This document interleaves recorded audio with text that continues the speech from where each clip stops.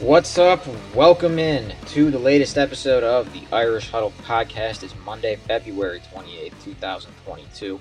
I'm Patrick Engel, joined by Tyler Horker of blueandgold.com. Thick as Notre Dame kind of starts spring practice a little later than a lot of schools. You're seeing some of them already start it.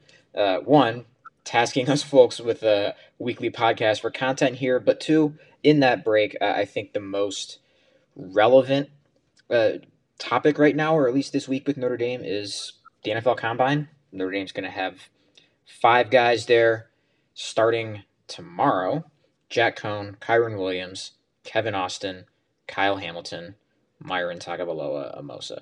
Ty, your initial thoughts, impressions, what to watch for, kind of things you'll be following, and now that the NFL's big Scoutapalooza is fully back after a year off? Yeah, obviously, two of those guys are pretty much surefire draft picks. Kyle Hamilton's going to be picked in the top 10. If he's not, then it's probably an upset. I mean, I don't see him falling out of the top 15 based on all these mock drafts that we're seeing. So the combine's kind of interesting because guys like that, I mean, what does Kyle Hamilton really have to prove to these people? I guess show up, show him that the knee is healthy really would be his thing. Obviously, it was up in the air whether or not he was going to come back to finish his final season at Notre Dame last year. Ended up not playing in that Fiesta Bowl. And Kyron Williams just straight up opted out, which I do not hold anything against him for that because running backs get banged up. And he's a guy that, I mean, you'd think he'd go maybe on that second day. I think his highest upside is probably third round. I don't really see him going in the second round. So he's probably got a little bit to prove, but I don't think there's much that he can really do to shoot up the draft. At this point, it's, does somebody need a running back? Is somebody going to take a flyer on Kyron Williams type of thing? So for me, at the combine, I'm looking at guys like Jack Cohn, Kevin Austin, and obviously Myron because I mean, this could be huge for them, especially a guy like Kevin Austin, who the talent is there, the size is there. Everybody knows that he could be a really good receiver on the outside, but can he show it in front of scouts? Can he show that he's consistent catching the ball? I mean, we see these drills. Everyone watches the combine. We see how intensive some of these drills can be. Guys can really falter and stuff like that. So it's not really the test that I'm looking for in terms of bench press, vertical. Obviously, the 40 is probably the most important one of those for a guy like Kevin Austin, but I'm really interested to see him go through some of those pass catching drills and route running drills and to see if he can work his way into maybe getting drafted. Because right now, I'd probably say he's an undrafted free agent. I don't know about you, Pat.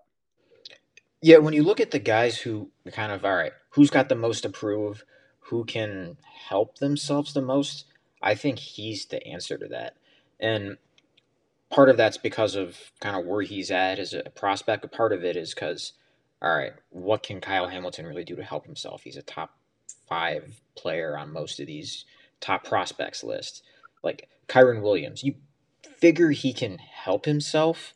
Like I'm actually pretty curious to see what he runs in the 40. I don't know that I'm expecting it to blaze it per se, but if he does, maybe you start thinking about second round or more likely second and third. But at the same time, you don't really see him moving off day two just because of the position he plays. You just don't see running backs go in the first round very often. So he's playing against that ceiling a little bit, but I think can help him push himself up a little bit toward the second round if he runs a good time. Jack Cohn, I don't know how much he can help himself just because I think he made the move he needed to at the Shrine game. When I talked to the Shrine Bowl director, Eric Galco, director of player personnel there, he had seemed to indicate that there's a lot of movement after that game of, all right, he's thinking Jack Cohn's probably going to be drafted based on what he showed in that team setting.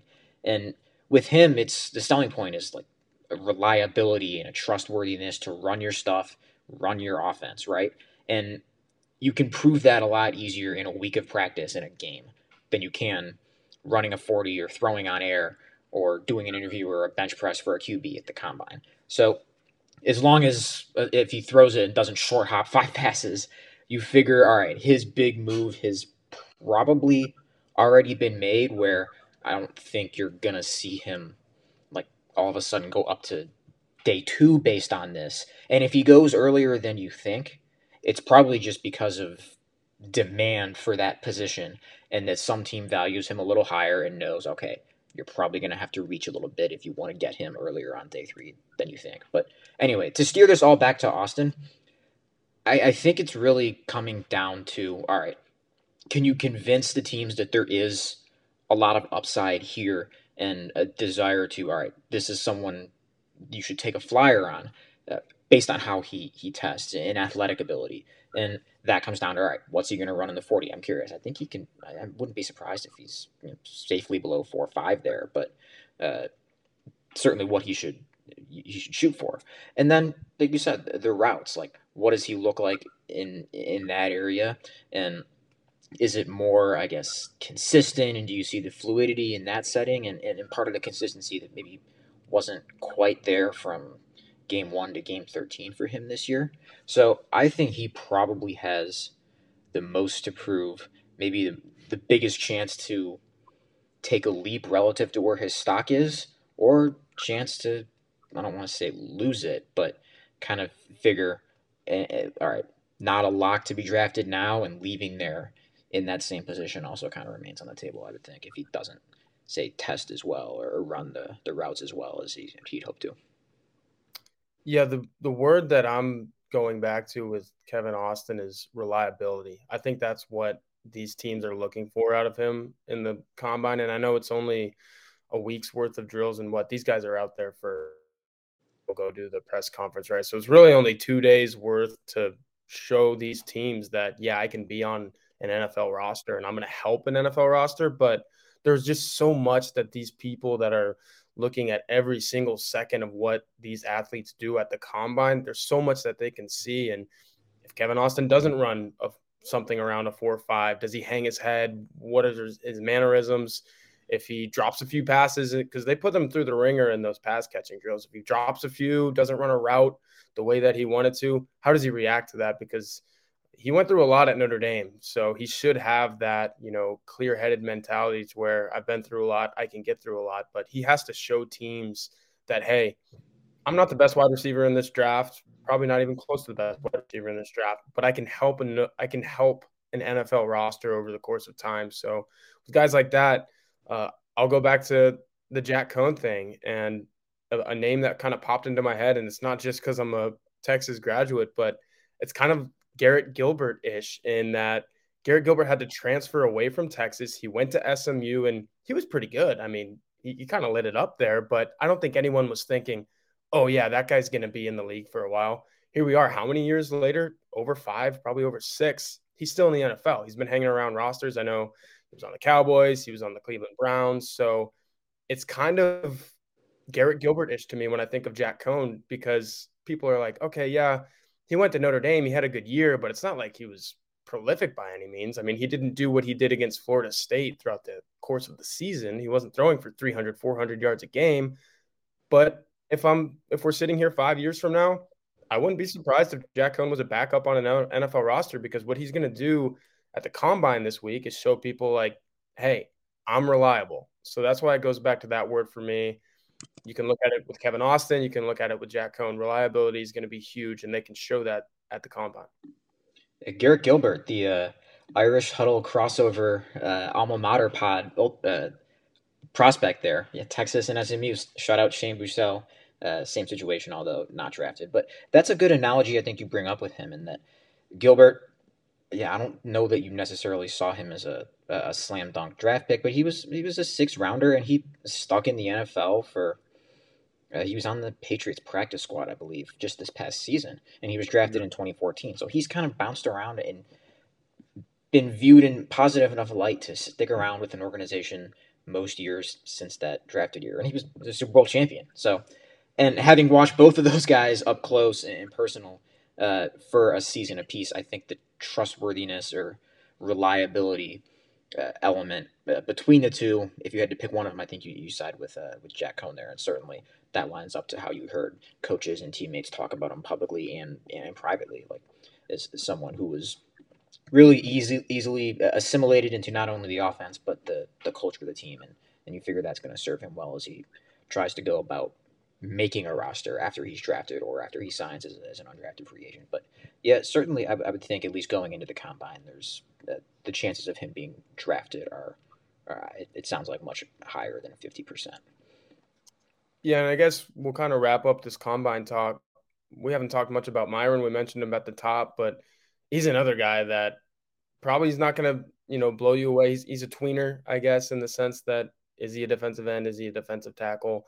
I think he did really well at the Shrine Bowl too. And I guess, Pat, you talked to some people about Myron. If you want to just go ahead and tell everybody what they said, because they said some really good things about him, I think. Yeah, I think he falls in a little bit of the same kind of area as like Cone in the sense of he made the big move there, and as long as you don't test really poorly and kind of tank that, then you figure he's in a good position. And I would, he's a safe draft pick at this point, probably somewhere on day 3. But you actually mentioned the tweener idea. I think that's what he kind of came in there as in the eyes of most of these teams, but left. And this is the words of the Shrine Bowl director of personnel who I talked to. Like he's not a tweener; he's a both and kind of using that week to prove like, yeah, I can hang out here at defensive end in some spots. I can kick inside on passing downs and be effective there as a rusher in both of those situations. So I think he did a good job of kind of turning that into, you hear tweener and think it's kind of a negative connotation, right? I think with Myron, he was able to use that Shrine Bowl week to kind of turn that into a positive where, all right, a scheme versatile kind of guy who can say work there as a 5 tech and a 3-man front, kick inside in a 4-3 on passing downs, or even play out there on the edge in a 4-man front. So being able to prove that both of those kind of work, I think is one, helps the draft stock, and two, kind of opens up the possibilities of where you can go to more teams, because that's going to, if you can kind of work at both and fit between both, probably a lot more scheme versatile and less kind of pigeonholed of, all right, this is only a guy who, say, team that runs like a specific type of defense could use. Yeah, and I think he's going to be a guy that blows people away in the press conference setting too. I don't know how he's going to test. He's obviously pretty big, doesn't move as well as you'd like for, an outside rusher if that's what he ends up, trying to become at the next level. But he's a guy that's just so impressive with everything that he's been through. He was one of the guys that I loved talking to in press conference settings. And just the fact that, his father passed away a couple weeks into fall camp last year, or maybe it was like the first week of fall camp. He goes back home to Hawaii to spend time with his family, and then comes back to practice and camp, and people are like, hey, I didn't even think you were going to be here. He's like, no, I want to be here with you guys. This is what I want to do. And then he faces the media, and there's just a huge group of South Bend reporters around him, and he's like, yeah, I'll talk about this. I'll talk about anything. I'm here to face my last season at Notre Dame, and this is who I am. And just so impressive. He's a guy that, if we're talking about reliability on and off the field, he's going to show it at the NFL Combine, and I think that's what's going to land him on an NFL roster in a couple months. Oh yeah, in terms of intangibles, team interview settings, press conference settings, like that's going to be as good as you can hope for with him, and hard to top as far as any prospect there with Myron. That part of it, you have no concern that he's going to knock out of the park there. But that's what's going on with former Notre Dame players. We're going to switch to the current team and bring on our guests this week, Notre Dame rising senior defensive end Nana Osafo-Mensah. We are joined by Notre Dame rising senior defensive end Nana Osafo-Mensah. Nana, I appreciate you hopping on with us today. Yes, sir. Thank you. Appreciate it. We want to start it off with first. I know you've kind of partnered with Meatleet. It sounds like it's a version of Cameo, but maybe a little more personal. I mean, one, just kind of tell us how that came about and what you've been able to do with that so far. Yeah, Meatleet is like a new little platform that I'm able to be a part of, and blessed to have the opportunity to be with them. And basically, it's just going to give me the chance to be able to meet with my fans and be like make a relationship with them, and just talk to them more on like a deeper level rather than just like DMs and all that. So it's just like going to be basically like a 3 to 4 minute call to where we can just get on a Zoom like conversation, basically like we're doing right now, and just chat. And then it allows me to also use the funds to donate to a charity of my choice. So I'm really excited to be able to get with this new app, new platform, allow me to also build this different type of connection with my fans rather than just having to be out there in like Instagram or Twitter, but of being able to chance to like really talk to them and get to know them. So I'm excited for that. And I'm sure the fans appreciate that kind of personal touch too. And when we start kind of going on your junior season here, I imagine the play that most fans will remember is the play against Purdue, where it was a receiver pass that you sniffed out. I think they credited you for a sack in hindsight.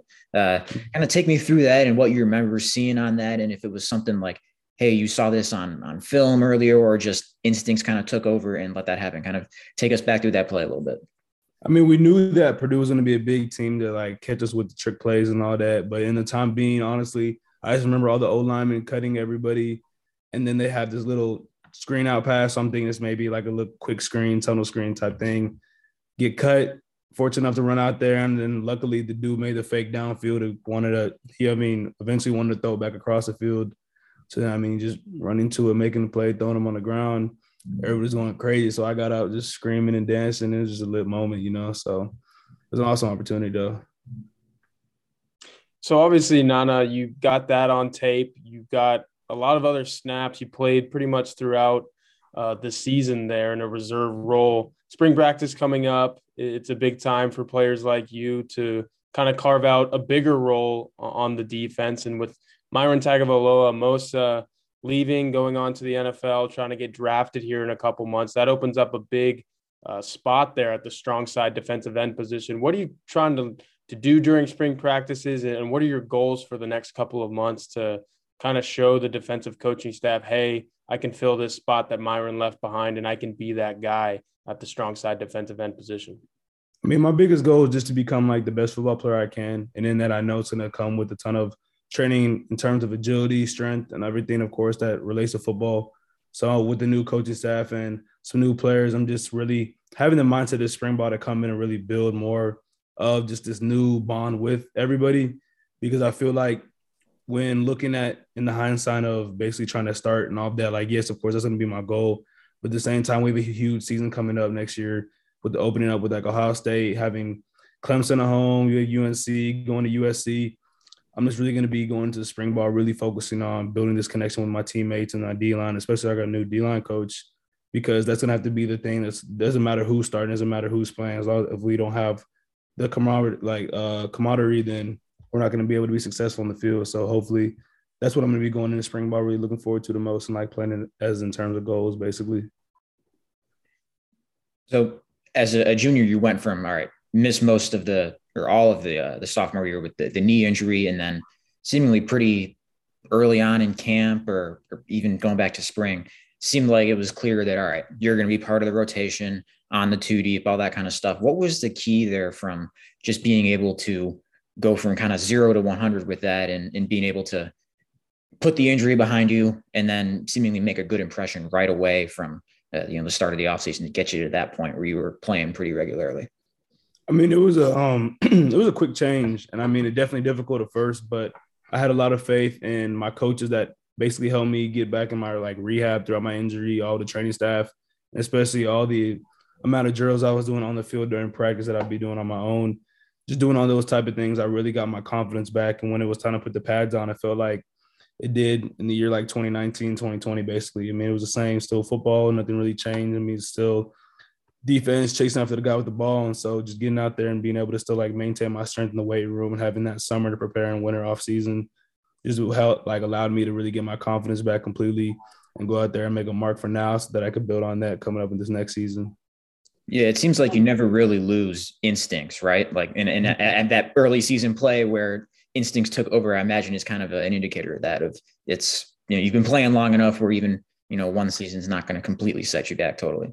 Exactly. No, you mentioned the new coaching staff, obviously.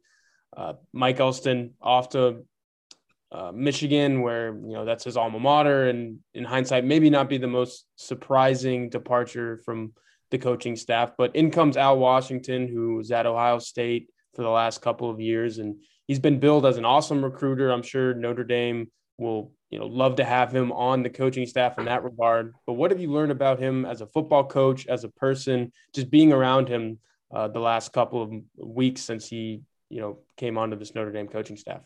Yeah, I mean, like you said, it's only been about I think 2 weeks since we've really been in like conversation with him. But from the get-go, we were able to tell, like our whole D-line was able to tell, like, this is a guy that really cares about us and everything. I mean, he came in just always talking about how it's a privilege for him to be here to coach us because he's the one that chose this job and chose to come coach us. And I mean, so far in every workout that we've been having, he's always out there. If he's not just cheering us on, then he's out there even like literally running with us in some of these drills. And you can just tell how much he cares and how much he wants us to transition whatever workout we're working on to football. I mean, even like today itself, we're just doing regular agility drills, football specific, and we're told to run through the cone. And he's like, you got to remember, running through the cone is like when you clear the O-lineman, you got to run to the quarterback, like you have to go with that pursuit.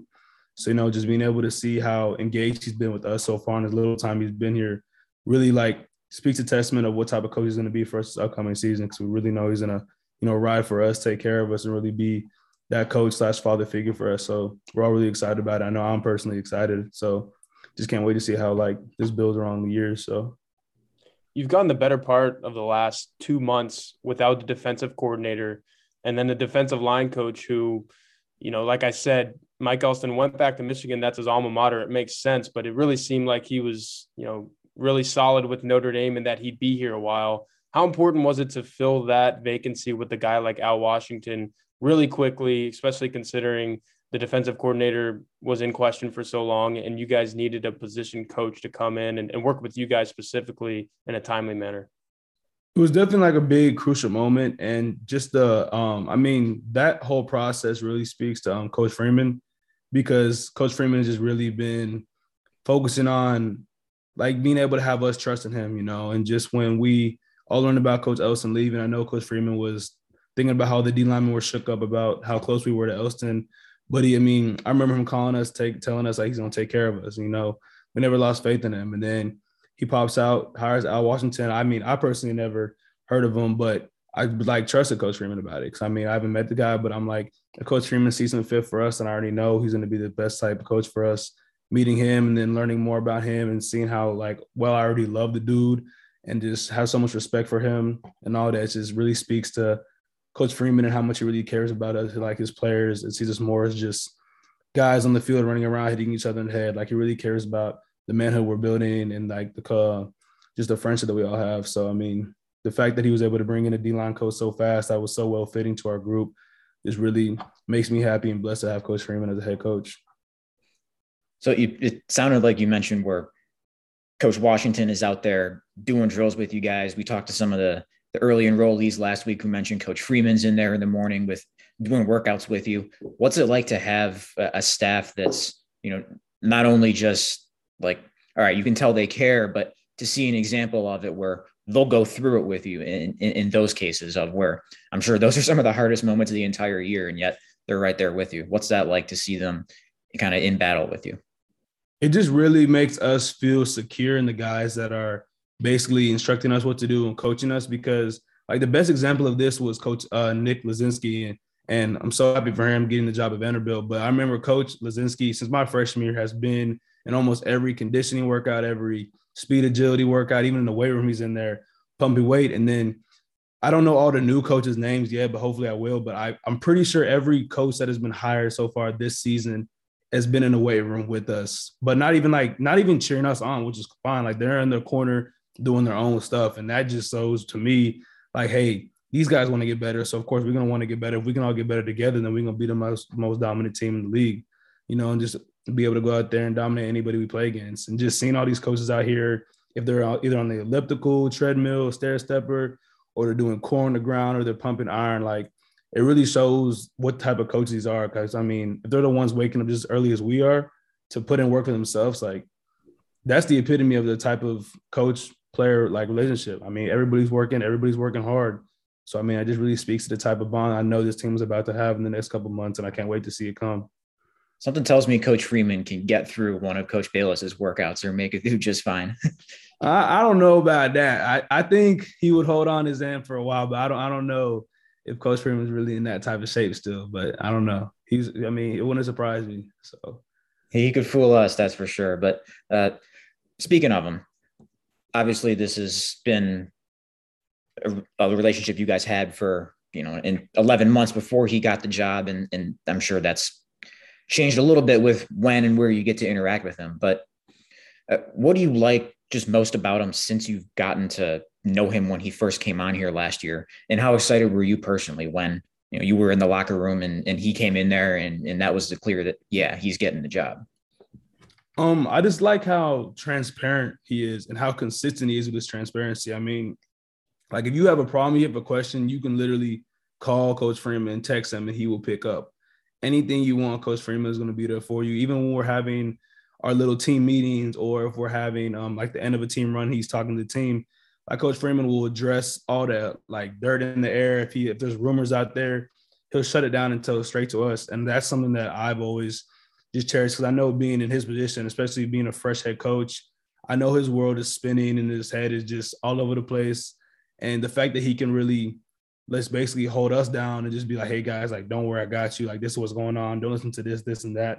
I know the truth for you. And, of course, he's going to know the truth because, I mean, all the outlets out there are talking about things that they might not know 100%. And the fact that we don't even know it because we're seeing it on Twitter and whatever, but he can come up to us and just tell us, this helps us feel so much more, like, secure and just more comfortable and, like, focusing on the stuff that we need to focus on, not have to worry about all the news that's going outside, distracting us from the true mission itself. So being able to have a coach that just is always willing to communicate with us 24/7, no matter the time, no matter the day, just really helps us be more secure in our mission and remember like the goal itself and remember the brotherhood to make sure that we're always putting like each other first and not worrying about the news and worrying about what the people are saying or thinking and predicting all that. So, I mean, just being able to have Coach Freeman be so transparent with us has been my favorite thing about him. Spent the better part of the last couple minutes here talking about coaches, and obviously coaches are vitally important to a program, but at the end of the day, when it comes down to it, a program is only as strong as its players. I think Coach Freeman would be the first person to say that. That being said, what was it like for you to kind of watch some of your teammates who had, decisions on their tables, go to the NFL, come back, maybe go somewhere else to play, decide to come back to Notre Dame? I mean, we're talking about Isaiah Foskey, who led the team in sacks last year. The Ademilola brothers are both coming back. Bo Bauer at linebacker. You mentioned wanting to be one of the best teams in college football. That kind of starts on the defensive end. You guys could have one of the best defenses in college football with all of these guys returning. What was it like to watch all of these guys say, hey, I want to run it back at Notre Dame in blue and gold? I mean, it was awesome to see each of them announce it. And even I felt blessed itself to be able to play with these guys a lot because these guys are really my brothers. I mean, like Foskey, the twins, and Bo Bauer, like all you mentioned, like I love these guys. I talk to these guys and laugh with them every day, all the time. And just being able to have another year with them made me so happy because guys like Myron that I've literally known Myron since he was a mentor actually for my he was a mentor for my roommate Jacob Lacey when we both took our official visit back in fall of 2018, something like that, something a long time ago. And the fact that's when I met Myron, been with him this whole time, and he helped me when I became defensive end here, and he moved to defensive end. Like seeing guys like that leave is definitely hard to see, especially like Kurt Heinz, the guy's been leading me forever too. It's definitely hard to see those guys go, but then the fact that we have some of the guys still able to stay and just like continue to unite the brotherhood has really helped me feel confident and feel even motivated to go out there and play for them because they basically are willing to come back and go through all the hardships of the offseason, hardships of spring ball, and even school to just come keep building this thing with us. And hopefully we get that ring. So the fact that they're really dedicated to this program, dedicated to Coach Freeman, dedicated to the Irish, this really helps me be motivated to always give them my all every day and just really be blessed for the people I'm playing with. We are proud to announce a new sponsor for this podcast, Augie's Locker Room. Augie's Locker Room, which is located less than a mile away from Notre Dame Stadium, was named the best Notre Dame's collectible shop in the country. This shop is amazing. If you are a passionate Notre Dame fan and are looking for that special Notre Dame piece to complete your rec room, Augie's is the place to go. They have a wide selection of Notre Dame stadium pieces, jerseys, helmets, autographs, and one-of-a-kind Rockne items. They have an exclusive Joe Montana signed items. If Augie's doesn't have it in store, he will find it for you. Visit augieslockerroom.com or stop in at 1811 South Bend Avenue and see the vintage helmet display dating back to 1890. augieslockerroom.com or call 574-277-NDND. Before history is written, it's played. Before it's frozen in time, it's fought one shift at a time. Before it's etched in silver, it's carved in ice. What happens next will last forever. The Stanley Cup Final on ABC and ESPN Plus begins Saturday. When you need mealtime inspiration, it's worth shopping Kroger, where you'll find over 30,000 mouth-watering choices that excite your inner foodie. And no matter what tasty choice you make, you'll enjoy our everyday low prices, plus extra ways to save, like digital coupons worth over $600 each week. You can also save up to $1 off per gallon at the pump with fuel points. More savings and more inspiring flavors make shopping Kroger worth it every time. Kroger, fresh for everyone. Fuel restrictions apply. Really interesting stuff there from Nana, and be sure to check out Meet Leet, which he and some former Notre Dame players who you'll hear from in the next couple of weeks are among the participants in. But not a guy you've really heard from at all, not someone who's, I don't believe, has spoken with the media in his time here, but someone who you figure you might be hearing from this year as he competes at that strong side end position that vacated by Myron Tagovailoa, and he was the number 2 there last year. But anyway, in another peak off-season topic, Ty, you did a story this morning, more tied to Notre Dame, but taking that local angle from a national story that I believe it was Dennis Dodd from CBS did late last week on college football. Declining attendance figures, declining, well, once again to a all-time low since 1981 across the FBS in terms of average fans per game, down to 39,848. That's down 15% from 2008. And like I mentioned, the 7th straight year of a decline across the board in the FBS. And as he cited in there, more than half the teams in the top 25 saw a decline. Notre Dame, its first game of the year, lowest crowd since 1996 at Notre Dame Stadium, witnessed that home opener 32-29 win over Toledo. Ty, you dove into this a little bit more in terms of cracking the story. What were your takeaways as you read Dennis's piece and kind of thought about it through a Notre Dame lens? Yeah, obviously there's, and I'm not even going to call them excuses, because at this point they're valid reasons for people not showing up to college football games. And this is not a Notre Dame issue, as you just very well laid out the CBS numbers there. And like you said, I went to further detail in the story. This is happening across college football. You know, people are just not going to games. They want to watch them at home, obviously. And another thing is they don't want to pay for them. And I think one of the lines that I had in that story that we also can't overlook is the COVID impacts. And there's two sides to that. There's guidelines and regulations that people want to stay away from at stadiums, whether that's you got to wear a mask if you go inside into the club levels, or cashless transactions. You know, people money is still a thing. You know, the actual physical dollars are things that people have, and they can't use them when they go to a stadium to buy a soft drink or buy a pretzel or something like that.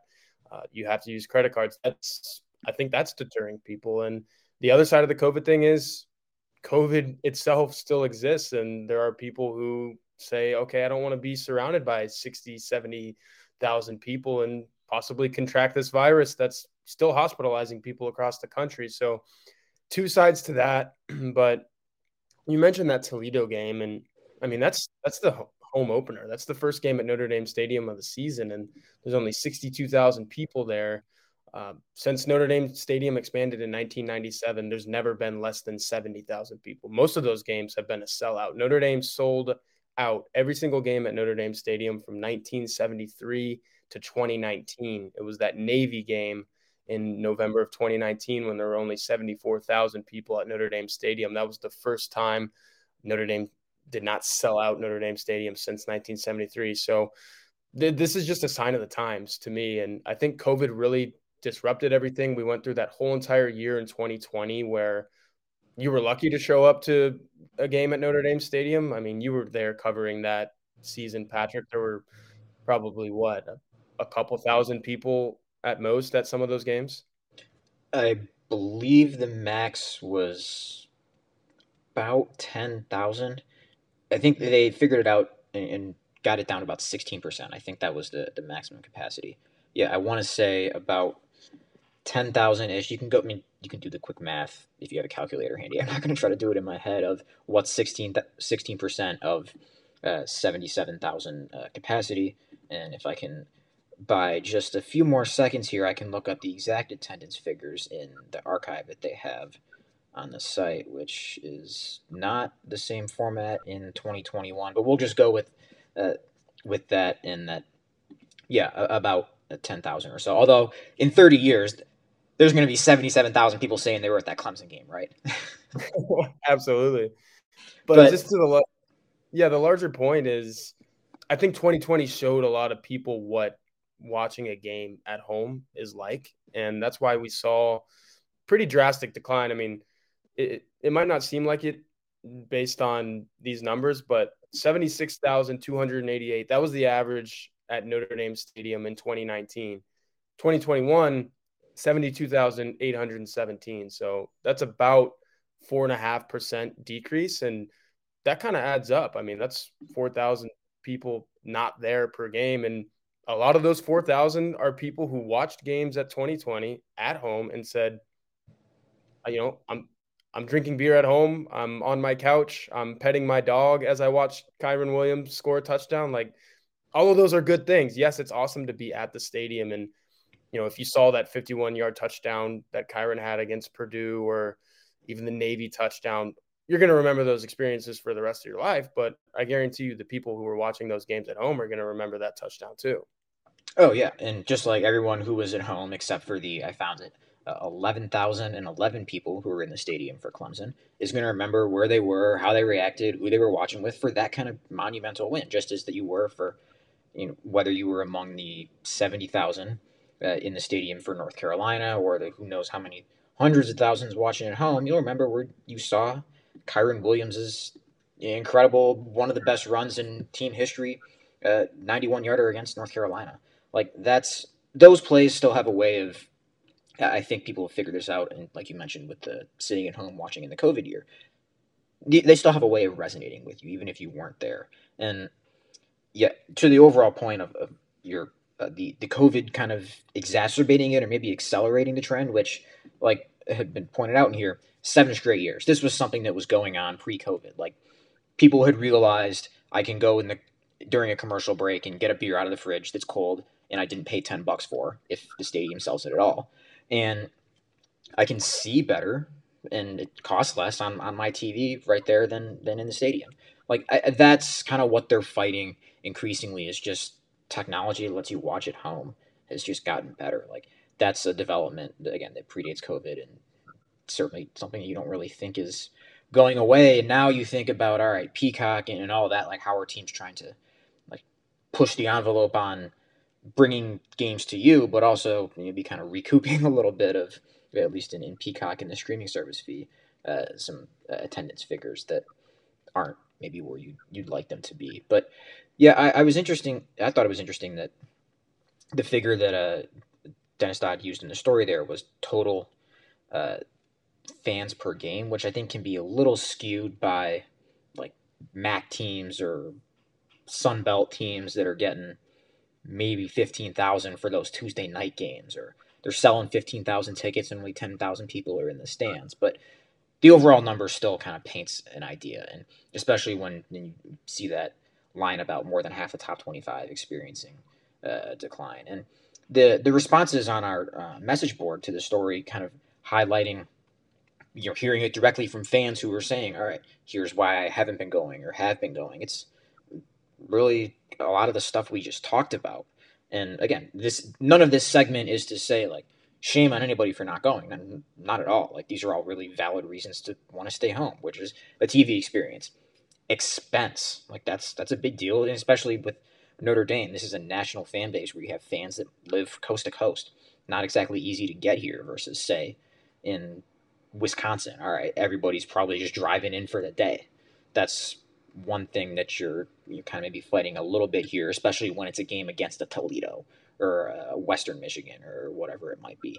But overall, I don't know that Notre Dame's going to feel this a ton, especially compared to mid-level Power 5 schools where you look up and you see man, 2/3 full or something, and not necessarily even in down seasons. And the students are always going to be there. Like there are challenges, including at my alma mater, of getting students to games. Notre Dame's not going to have that situation, but yeah, you saw that this is probably maybe a thing to kind of monitor for some of these lesser games and less marquee ones. Like they're not gonna have a problem filling it up against Clemson, but yeah, the cashless thing was interesting to me, just in that, like, I don't know, maybe it's just our generation, but I don't care cash. Like I don't care if I have to use my credit card, but then again, like if you have cash on you and you prefer to use that, like it's easier, okay. But I imagine, again, we've stated a lot of other like really valid reasons for why this is a problem and why it's not just here at Notre Dame. And I think at the end of the day, the schedule plays largely into this. And I don't think there's many excuses for 62,000 people, even if it is Toledo, considering that was the home opener. I mean, but that's an outlier and that's an anomaly. I mean, I've got the numbers right here for the entire 2021 season. And, every other game had at least 70,000 people. So, maybe we need to talk to some more people and be like, hey, why did you guys not go to that Toledo game? There might be more to it than that. But, I mean, Cincinnati was a huge game, right? Everybody knew it. Cincinnati's undefeated at that point. Everybody was, anyone that covers college football at that point was saying if Cincinnati gets past Notre Dame, Cincinnati might be the first group of 5 team to ever go to the college football playoff. It ended up turning out to be that way. That was a huge game. Sellout, 77,622. And then the USC game. It's USC Notre Dame. It's a huge rivalry. USC was down. They were not any good last year. And I mean, they fired their head coach, 2 weeks into the season, 1 game into the season, I think. I mean, it was that quick. And that game was not going to be any good. Turned out to not be any good. But it's USC Notre Dame, sellout, 77,622. So the schedule plays largely into this. North Carolina was bad last year. I mean, by the time Notre Dame played North Carolina last year, everybody knew this Sam Howell, Mac Brown thing. It's going to end on a sour note because they're just not any good. And I think that's the reason you only saw 71,000 people go to that game. So like you said, the Clemson game, that's going to be a sellout.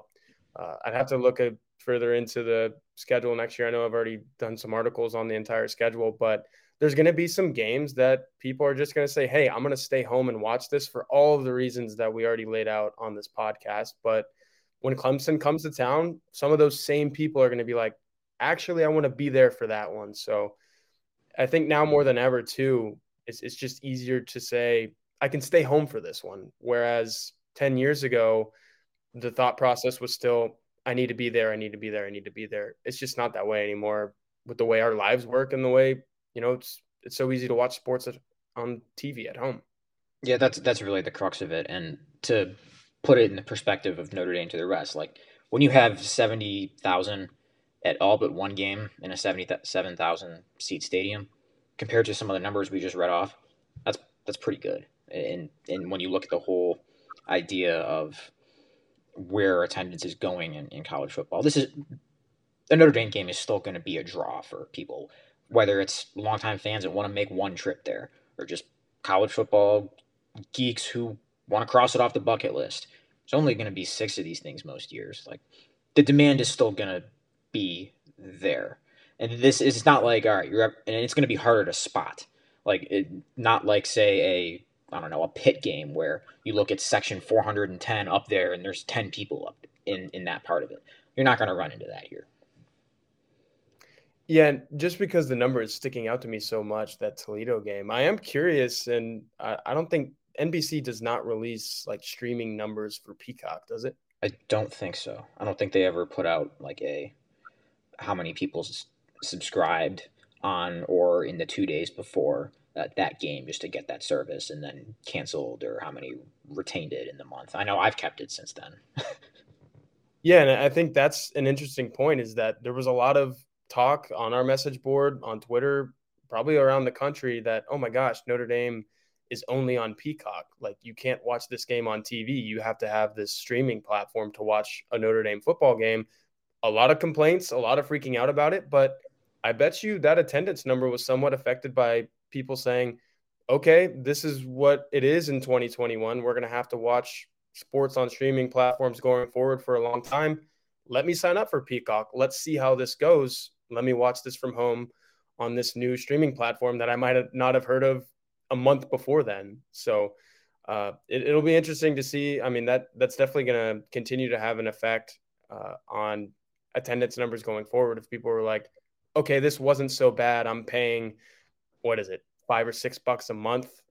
And, you know, over the course of an entire year, that might have been less than they would have spent on a ticket, let alone traveling, hotel, all of that other stuff that goes into going to that season opening game. So just a lot of things to think about. And I mean, I think that's why there's been so much discourse on the message board in response to this story, is because this is what people are actually experiencing, and that's reflected in the numbers.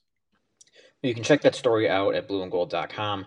If you're a subscriber and you haven't, again, that thread is there. We'd love to hear any and all of your guys' thoughts about why you have been coming to more games or haven't been going to as many games, and just in a really kind of interesting sub-trend, for lack of a better term, in college football. But that's going to do it for this week. I don't know that we need to, go half an hour deep long on attendance issues in late February here. But NFL Combine starting up tomorrow. I will be there, hoping to talk with Jack Cohn, Kevin Austin, and Kyron Williams. Of course, we'll have some coverage of that the entire week and how the guys do. We will talk to you again next week, hopefully, ideally, with another guest, kind of recapping the Combine and maybe getting a little geared more towards spring practice as that comes up a little bit closer on the calendar here. So until then, take care. Anatomy of an ad. Subconsciously trigger emotions through music. Perfect. Define an opportunity. Imagine talking to millions of people across the U.S. like I am now. Identify a problem. Creating an audio ad is time-consuming. Offer a solution. Utilize cutting-edge AI. Imagine creating all that in under 30 seconds. Well, we did, to create this ad. To learn more about AI in the audio industry, download the white paper from audiostack.ai.